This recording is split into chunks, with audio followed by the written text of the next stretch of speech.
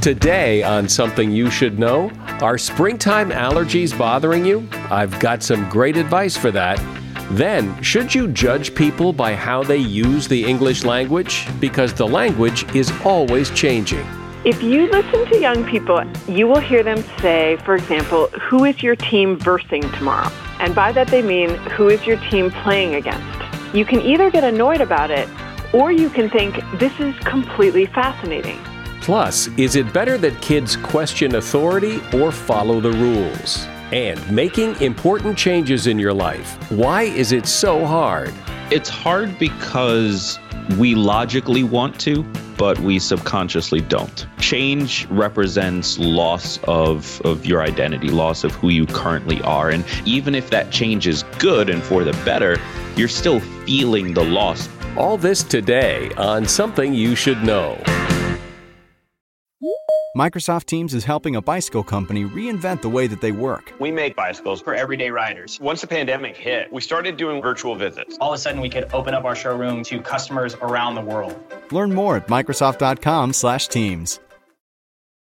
Something you should know. Fascinating intel, the world's top experts, and practical advice you can use in your life. Today, Something You Should Know with Mike Carruthers. Hey, welcome. Do you suffer from allergies? I do. And it seems like everybody is allergic to something in the air.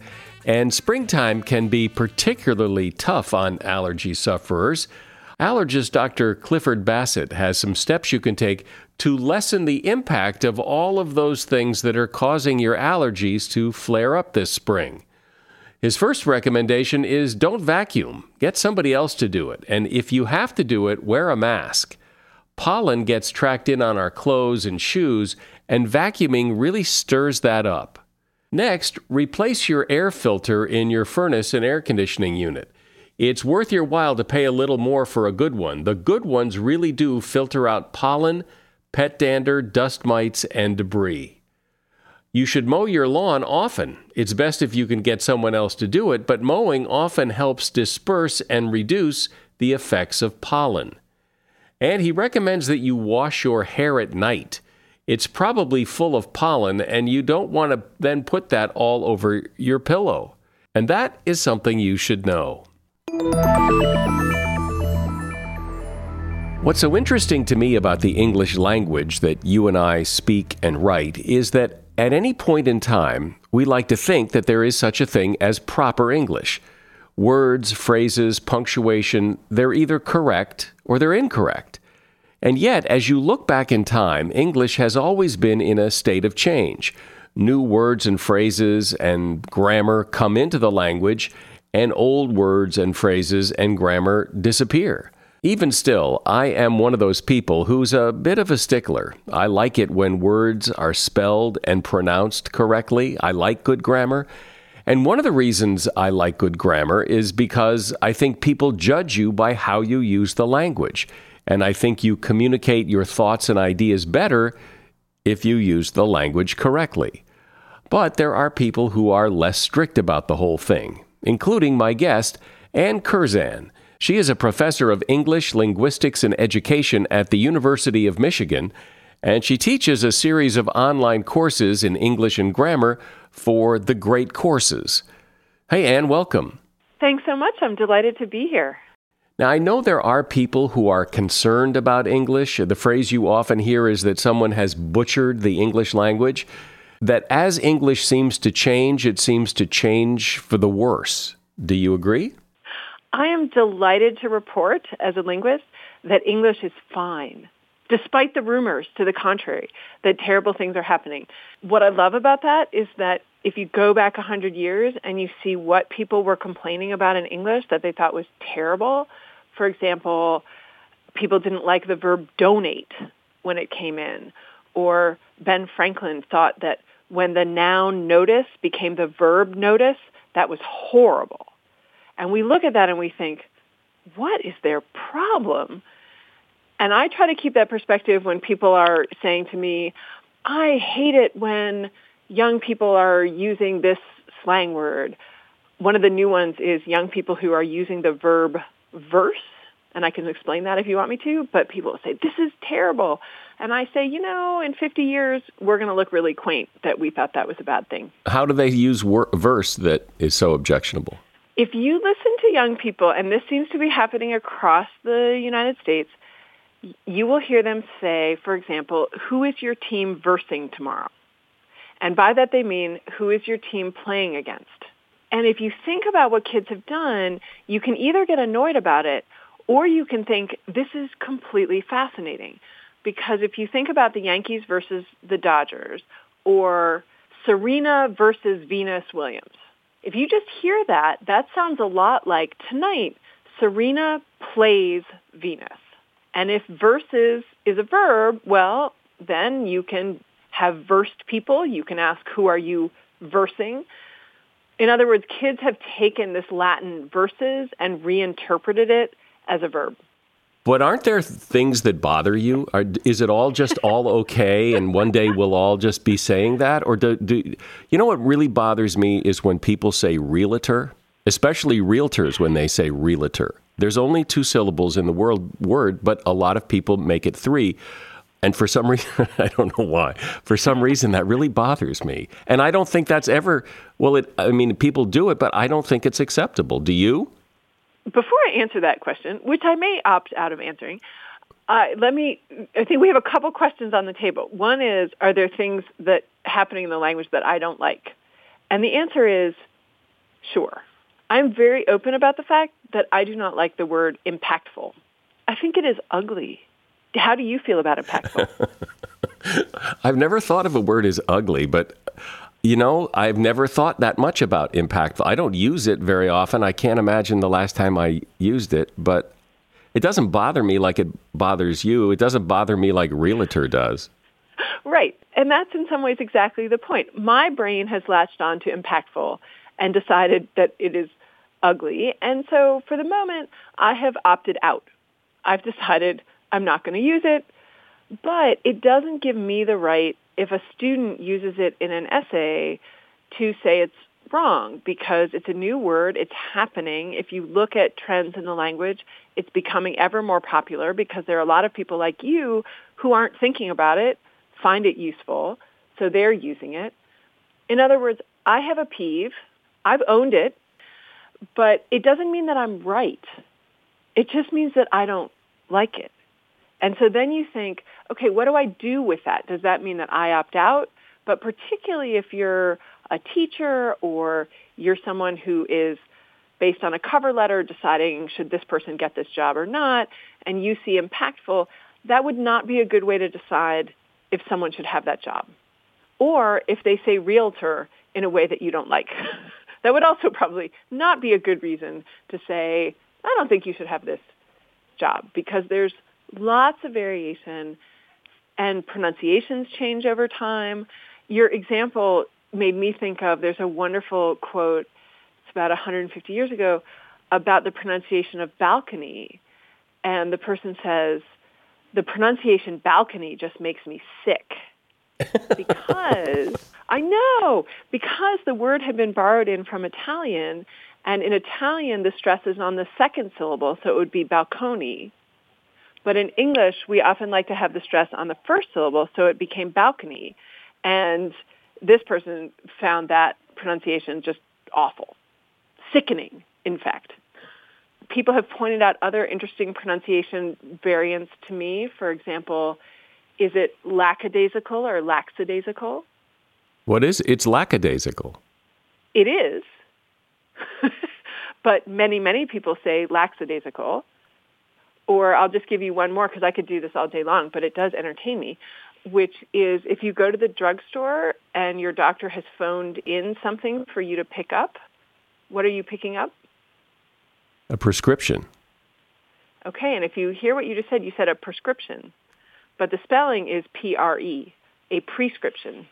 No, I didn't say I said prescription, like P-R-A, prescription.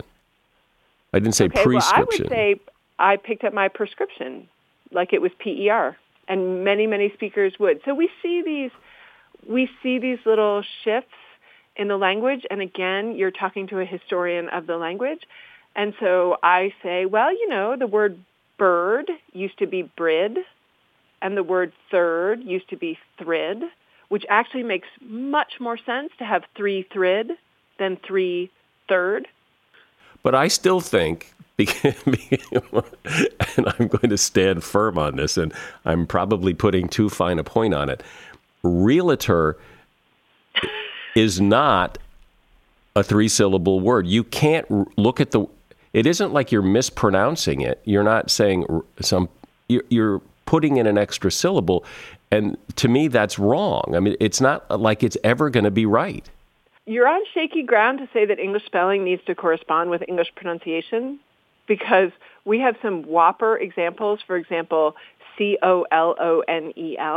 Yeah, but it's always been colonel. It was never colonel, and then somebody started saying colonel, like it's realtor, and then somebody started saying realtor. Well, it's always been colonel in our lifetime. What was it before then? Well, this one is an interesting little oddity about English, which is that the reason that spelling is so far off is that in the 16th and 17th century, we were borrowing in all these words from other languages. And in this case, English double borrowed. And we borrowed from Italian colonnello with the L. And we borrowed in from French coronel, C-O-R. And in the end, we standardized the Italian spelling and the French pronunciation. So I'm just going to agree to disagree and just say that's my thing. Like, you're impactful. Is impactful in the dictionary? Has it been a word in the dictionary for some time or not? I think at this point you will find it in many standard dictionaries. One thing that is important to think about with dictionaries is that we can think about them as the place that you go to say, is this a real word? Is this an authorized word? If you talk to the editors of dictionaries, what they will say is, we're just trying to keep up with all of you. As you all change the language, if a new word has happened, then we're going to put it in our dictionary because we're trying to be a record of the language. And they recognize that they will always be behind us because we are very creative and we are always changing the language. So it's a tough game because who's keeping up with who? Or is it whom? Right. I don't know. Well, that's a whole other problem. That is, and I'd be delighted, whom has many stories attached to it too. I think the thing I would want to make sure to say is people can hear me saying this stuff, and what they will say, and sometimes they say it to my face, is you have no standards, and you're willing to just say that however people speak is totally fine. What I would say is, as a linguist, I am absolutely going to say that language variation and language change is a natural part of language, and that it's really fun to watch how people are changing the language, to look at different pronunciations, different constructions. Texting is also a way to write, and it's a way to get things. And the undergraduates I work with, really sophisticated texters, I am a really bad texter. They laugh at my texting. And one of the things we do in class is they help me understand all the nuances of what a period means versus an exclamation mark versus ... which mean totally different things, I now know. But I didn't know that. Well, I would like to know that. Let me ask you about that. First, though, let me remind people that I am speaking with Anne Curzan. She is a professor of English, Linguistics, and Education at the University of Michigan, and she teaches a series of online courses in English and grammar for the Great Courses. Do you own or rent your home? Sure you do. And I bet it can be hard work. But you know what's easy? Bundling policies with Geico. Geico makes it easy to bundle your homeowner's or renter's insurance along with your auto policy. It's a good thing, too, because you already have so much to do around your home. Go to geico.com, get a quote, and see how much you could save.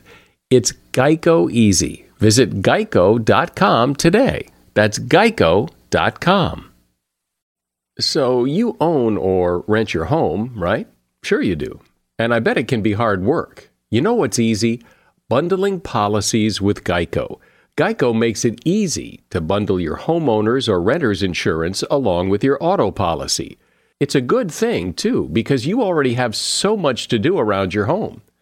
Go to geico.com, get a quote, and see how much you could save. It's Geico Easy. Visit geico.com today. That's geico.com.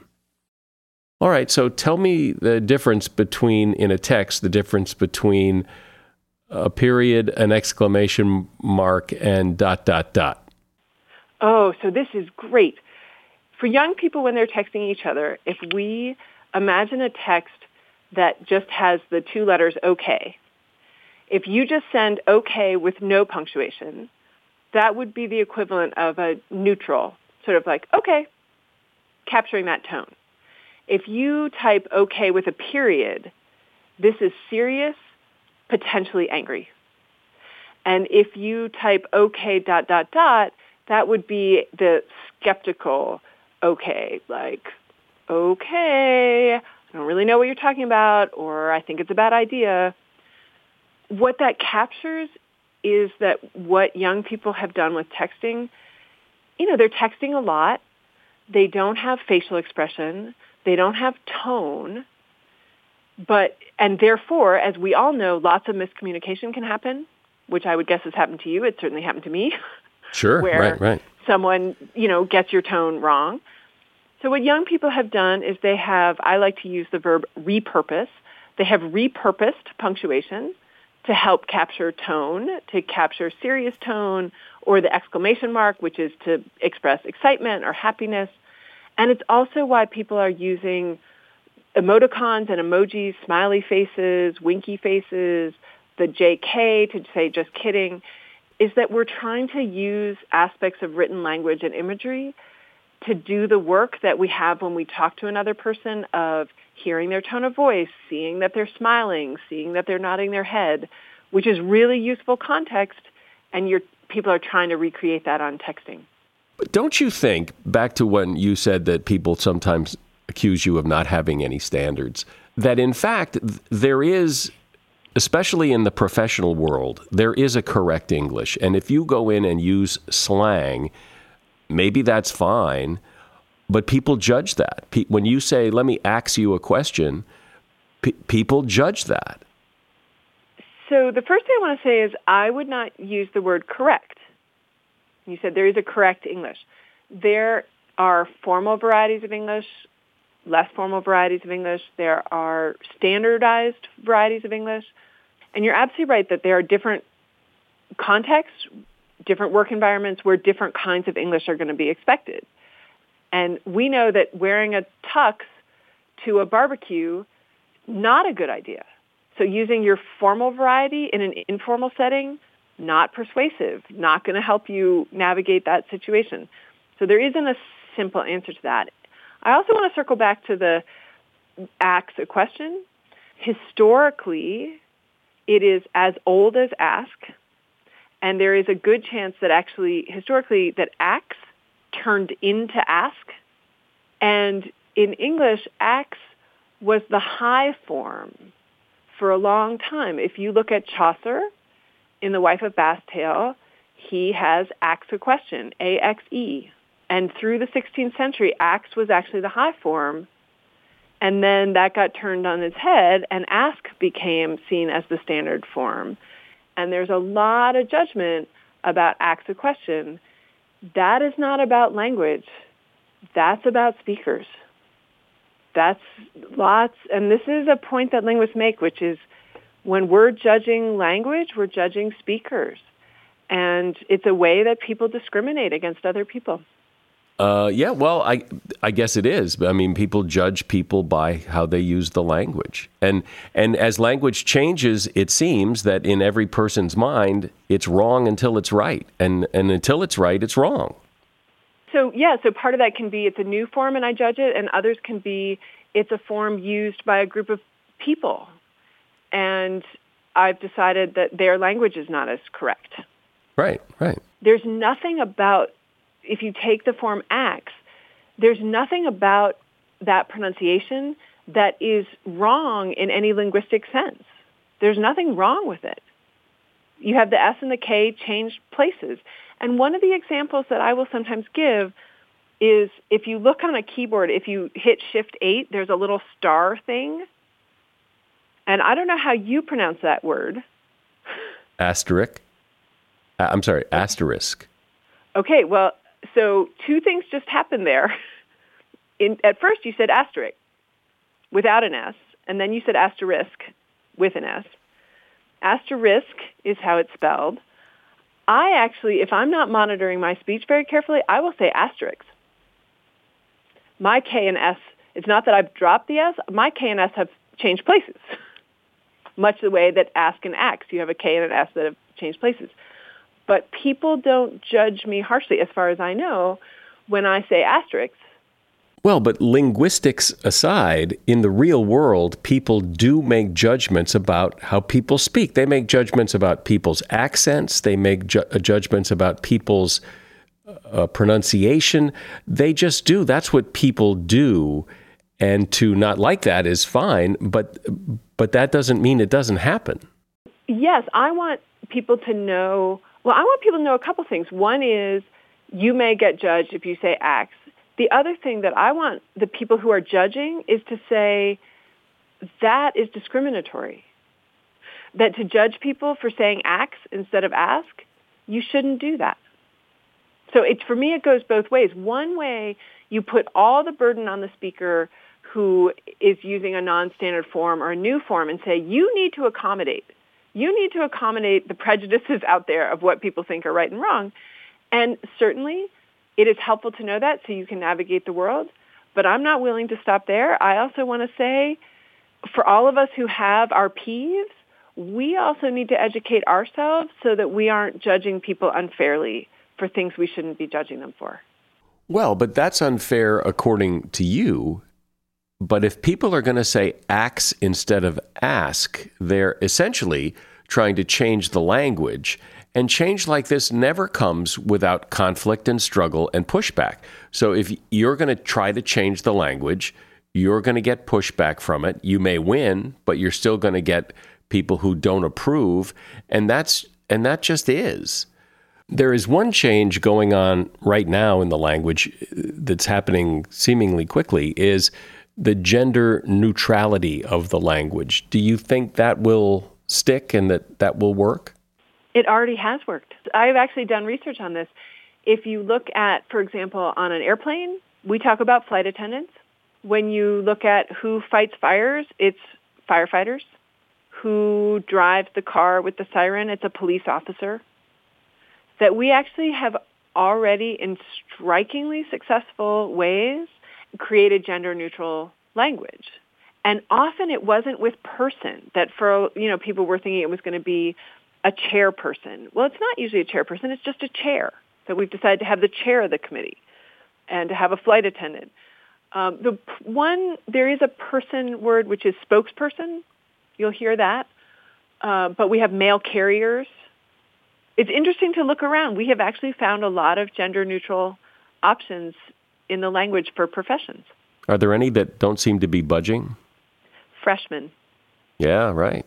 But I actually, here at the University of Michigan, a lot of us are now using first year.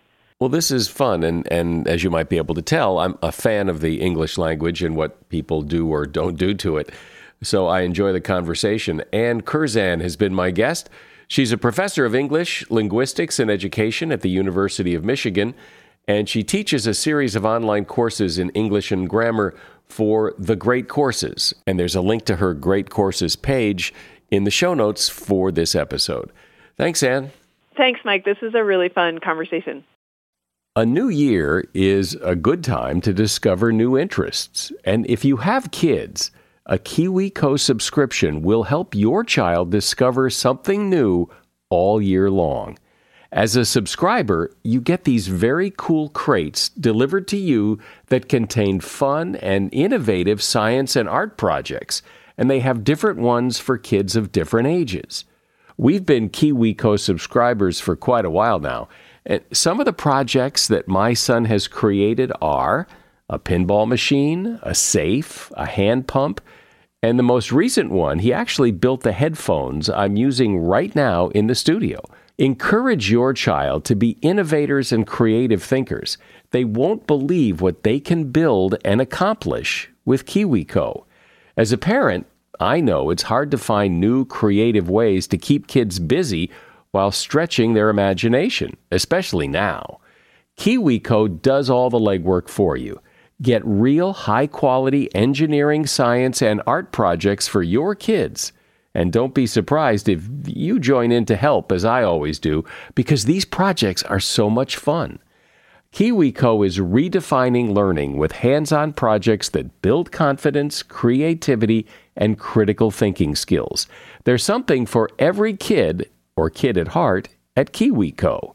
Get 30% off your first month plus free shipping on any crate line with code SOMETHING at KiwiCo.com. That's 30% off your first month at KiwiCo.com, promo code SOMETHING. You've likely heard me mention and recommend the Jordan Harbinger Show podcast before, and the reason I mention it is, well, yes, Jordan advertises his show here, and he does that for strategic reasons. You see, people who like this podcast are bound to like his podcast. He and I have a similar philosophy. In fact, I just spoke with him on the phone yesterday to compare some notes. Look, I really want you to give the Jordan Harbinger Show a listen. He covers a lot of topics with big-name guests like Seth Godin, Mark Cuban, Kevin Systrom, one of the founders of Instagram. And Jordan's done really interesting episodes where he talks about his visits to North Korea, as well as how a professional art forger somehow made millions of dollars being chased by the feds and the mafia. So, as you see, there's a lot of variety, but one constant is Jordan's ability to pull useful pieces of advice from his guests. I promise you'll find something useful that you can apply in your life in every episode of Jordan's podcast. I enjoy the Jordan Harbinger Show, and I'm not saying that because he's advertising. It really is good. Search for the Jordan Harbinger Show. That's Harb as in boy, IN as in Nancy, GER. The Jordan Harbinger Show on Apple Podcasts, Spotify, or wherever you listen to podcasts. Isn't it interesting and frustrating how it is so difficult to make changes in your life? And the bigger the change, it seems, the harder it is to make it. Even if it's the best thing you could possibly do for yourself, making a change is difficult. Well, maybe there is a better way to approach change that can make it a little easier and more manageable. That is something Greg Clunas has spent a lot of time studying. Greg is the host of the podcast, Tiny Leaps, Big Changes, and he also has a new book out, not coincidentally called Tiny Leaps, Big Changes. Hi, Greg. Welcome. Thank you so much for having me. It's an absolute honor. Sure. So why is change so hard? From looking at the research and all you've done in this subject, what in a big picture way is the reason change is so difficult? It's hard because we logically want to, but we subconsciously don't. Change represents loss of your identity, loss of who you currently are. And it seems small, right? Something as simple as the way that you get out of bed in the morning, like which leg you swing out first. Like those things are tiny, but they add up to sort of create this identity, this version of yourself that you recognize. And in changing those things, you lose a piece of that person.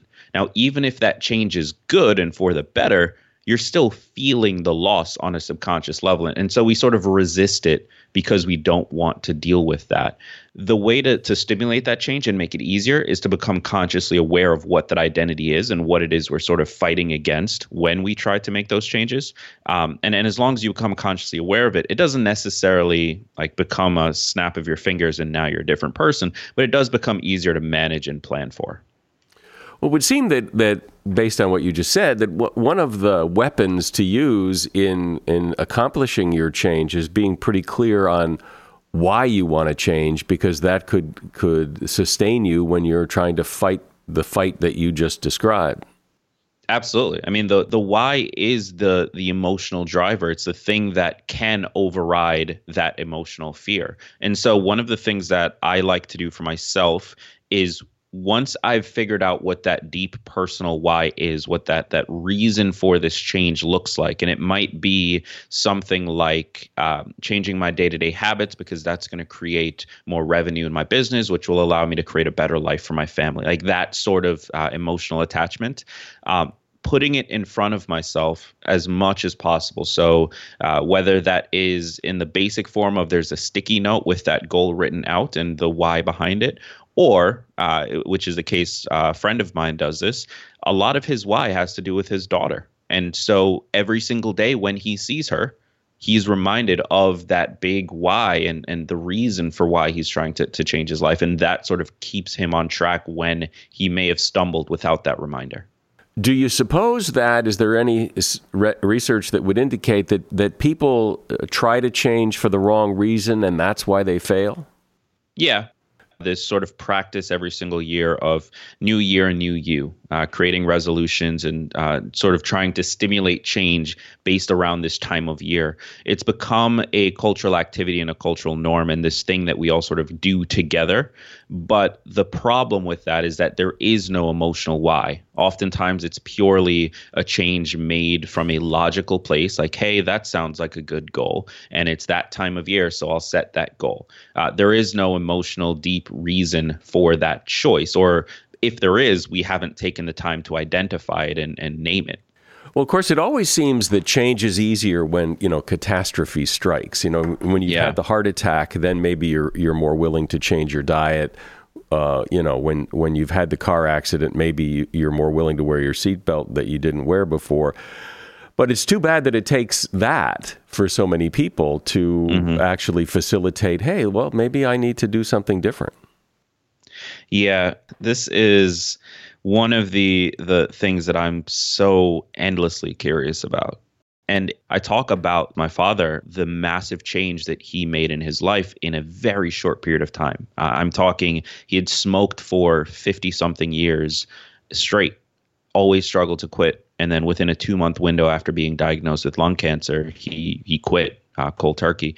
And it always struck me as, like, to this day, it's on my mind is, how is that possible? How is it possible that somebody who receives that kind of diagnosis or has a certain sort of serious event happen can flip this switch all of a sudden and the change just becomes instant? And my theory, and I'm going to be honest with you, Mike, I don't know the solid answer. My theory, based on what I saw with my dad and stories I've read since from this curiosity, is that there is some mechanism in us for survival. And if there is an opportunity for us to come out on the other side, maybe getting hurt, maybe getting scraped up, maybe being in a not great place, but we're still alive, that drive almost overrides the innate fear of losing our identity. It almost overrides like that fear that's keeping us where we are, because it becomes the lesser of two evils situation. Like, would you rather lose a piece of your identity or would you rather die? And it's it's a pretty clear choice which one your subconscious is going to choose, because it wants to keep us here and have us sort of go through our day-to-day lives. So that's my theory. And it's something that has become very personal to me in trying to understand why these life or death situations often produce that kind of result. But I'll be honest in saying that I just don't know the answer yet. Yeah, because it does seem otherwise pretty typical that people try and fail and put it off and procrastinate and, I'll change my diet tomorrow, but not today because there's, chocolate cake for dessert tonight. Yeah, right. And, it's always later until that big thing happens. It'd be nice to be able to figure out how to short circuit that and make the change because this is a good time to make the change. Wouldn't that be wonderful? Just the ability to sort of flip that switch whenever we need it and tap into those resources. And I think maybe the closest that I've been able to come to it is when you remind yourself every day that life is short. and that we don't know when we're going to go. And I live in New York City, and one of my biggest fears, and it's a little irrational, but it's definitely happened, is somebody pushing me in front of a subway. Now, is that likely to happen? Probably not. Is it possible? Yes, absolutely. And so when I try to remind myself of the fact that anything could happen at any point and I may not be here tomorrow. And so if that's the case, then today is really my only chance to do whatever it is. Like, this is the only guaranteed chance that I have, is right in this moment right now. And so if it makes sense to, I try to make sure that I force myself to do it in that moment when I can. So what's the prescription here? The title of your book indicates what the prescription is, but if somebody says, well, great, okay, so I want to change. I don't wait till I want to wait till I have the heart attack or the car crash. So how do I do it? What's the step-by-step process here? Well, it's through accepting that you're going to fail. It's through accepting that every single day you're going to wake up and sometimes you're not going to be able to do whatever thing you said you were going to do for any number of reasons, and not beating yourself up from that. Not making yourself feel bad, just acknowledging, hey, today I didn't do it, tomorrow I'm going to try. And through sort of accepting that, eventually you get this pattern where you wake up every day and you try to do something. And some days you win, some days you lose. Then you wake up the next day, you try again. Over time, the balance shifts. Because maybe in the beginning, you were going to the gym one day out of every 3 weeks. But then somewhere in the middle, now you're at 3 days per week. Then somewhere at the end, you're at your target 5 days per week. And that balance just shifts over a very long period of time of waking up every day and trying to do better, trying to make those changes. So the simple formula that I would boil it down into is step one, figure out what it is you want, what change you want to create in your life, whatever that might be. Step two, identify where you're currently at in relation to that change. And then step three, wake up every single day and grind it out. Try to make it work. Never beat yourself up. Never make yourself feel bad for it. Just accept reality as it is and try to remove as much of the human element as you can in your decision making, so that eventually that balance shifts and you, before you know it, are the type of person who is doing whatever your goal was. What about changes that, maybe not so life and death changes, but you want to be a writer, but you never you never seem to find time to sit down and write. And at some point, maybe it's time to decide, you know what, maybe this isn't for me. So I would say that it's only ever time to decide that if you genuinely don't like it anymore. Outside of that, I see no reason why you would ever need to make that decision. So here's what I mean by that. Let's plug that goal into the formula. So step one, you want to be a writer. Cool, you've got that figured out. Step two, you do an honest audit of what your life looks like. I would argue that even if it's only 3 minutes a day, everyone can find some amount of time, because there is not a single human on this planet, at least not that I know of, who is using every single second of every single day, constantly, always, forever. Now, with technology around us, we can find a minute when we're in the bathroom, a minute when we're walking in and out of the office, a minute here and there where we can jot out 3 words or 5 words or 10 words. The problem isn't that we can't find the time to write. It's that we feel silly for doing the small things. We feel silly for opening up our notepad and just writing a single word. But that's how you start the process. That's how you get to the point where now you're starting to prioritize it. Now you're maybe pushing off going out to dinner with your friends because you want to spend that hour writing instead. And you're doing that once every other week. Like, those sacrifices do need to be made eventually, but the only way you get to that place where you're willing to make them is by first starting to gain the identity of being a writer. And you do that by finding those tiny little moments where you're prioritizing it for a minute. You're prioritizing it for that 30-second elevator ride, like whatever it is. There are these moments in your life that you're just not using. And the other cool part about this is that a minute 12 times a day is still 12 minutes, even if it's broken up. A minute here and there 60 times a day is still an hour, even if it's broken up. But there are things that people say they want to do. I mean, how many times since you have a podcast and you tell people and they go, yeah, I'd like to do a podcast. They're never going to do a podcast. They say they are, but they never are.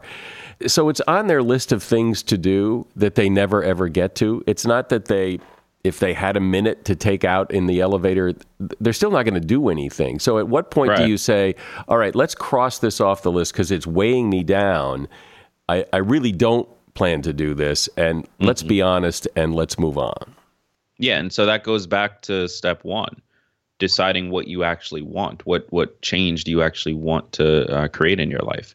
Now, I'm personally, and this is just what has worked for me, I'm a big fan of trying every single thing that I'm interested in and then throwing it out the minute I have the taste for it, the experience for it. Podcasting is something that for a very long time I thought seemed silly. It's only 4 or 5 years ago that I decided to try it and fell in love with it. And it became a great source of expression for me.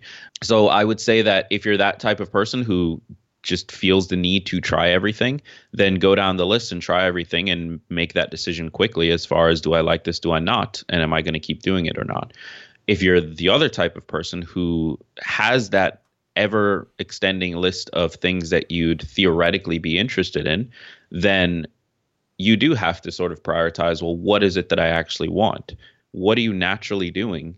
And what is your what are you constantly thinking about on a day-to-day basis when you have those moments? And anything that isn't in that category gets pushed off the list or pushed onto a maybe one day list.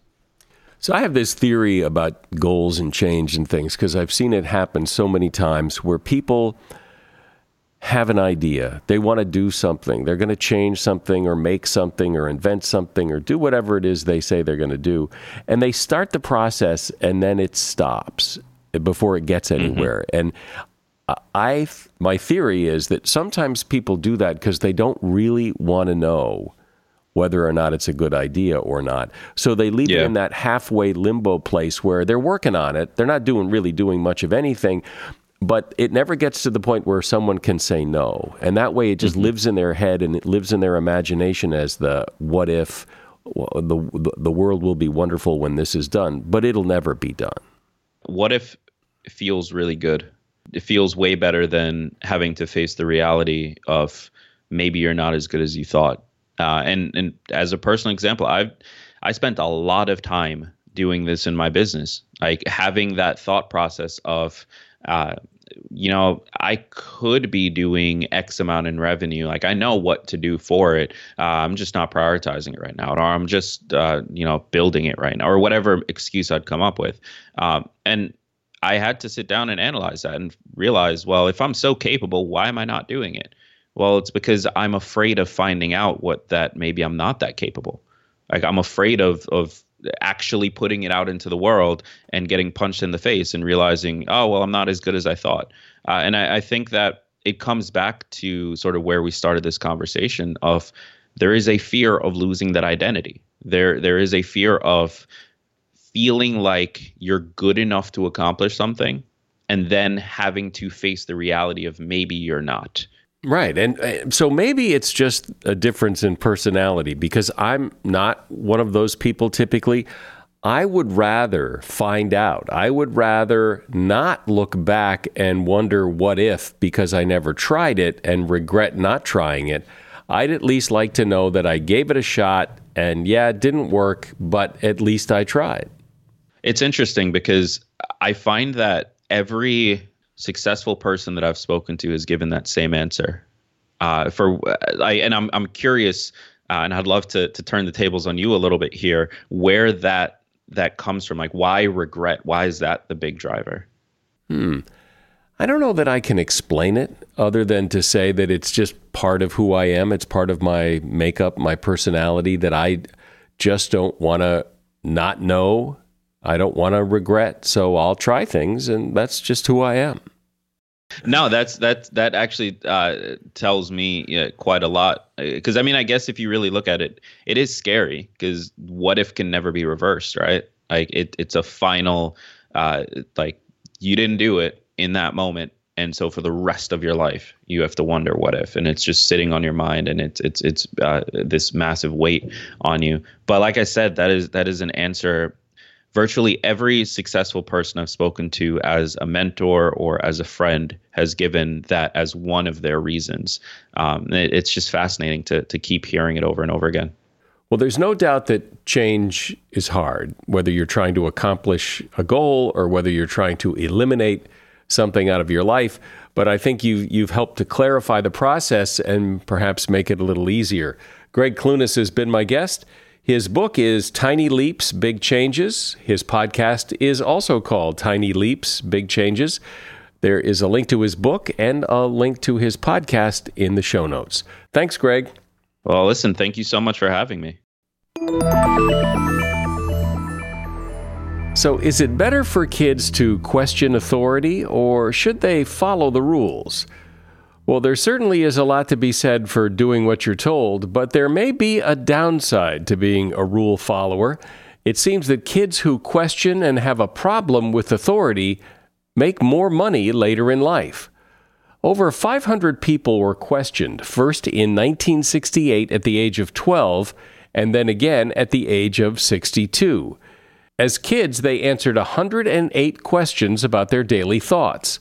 They later discovered that the kids who had less respect for rules and parental authority earned more money later in life than those who were the rule followers, regardless of their intelligence or socioeconomic status. They also surveyed the teachers of those kids and found that kids who were more studious also tended to make more money as adults, regardless of their feelings about authority. And that is something you should know. Hey, you're on Twitter, right? Well, so are we. Come check us out there. We're @SomethingYSK. @SomethingYSK. I'm Mike Carruthers. Thanks for listening today to Something You Should Know.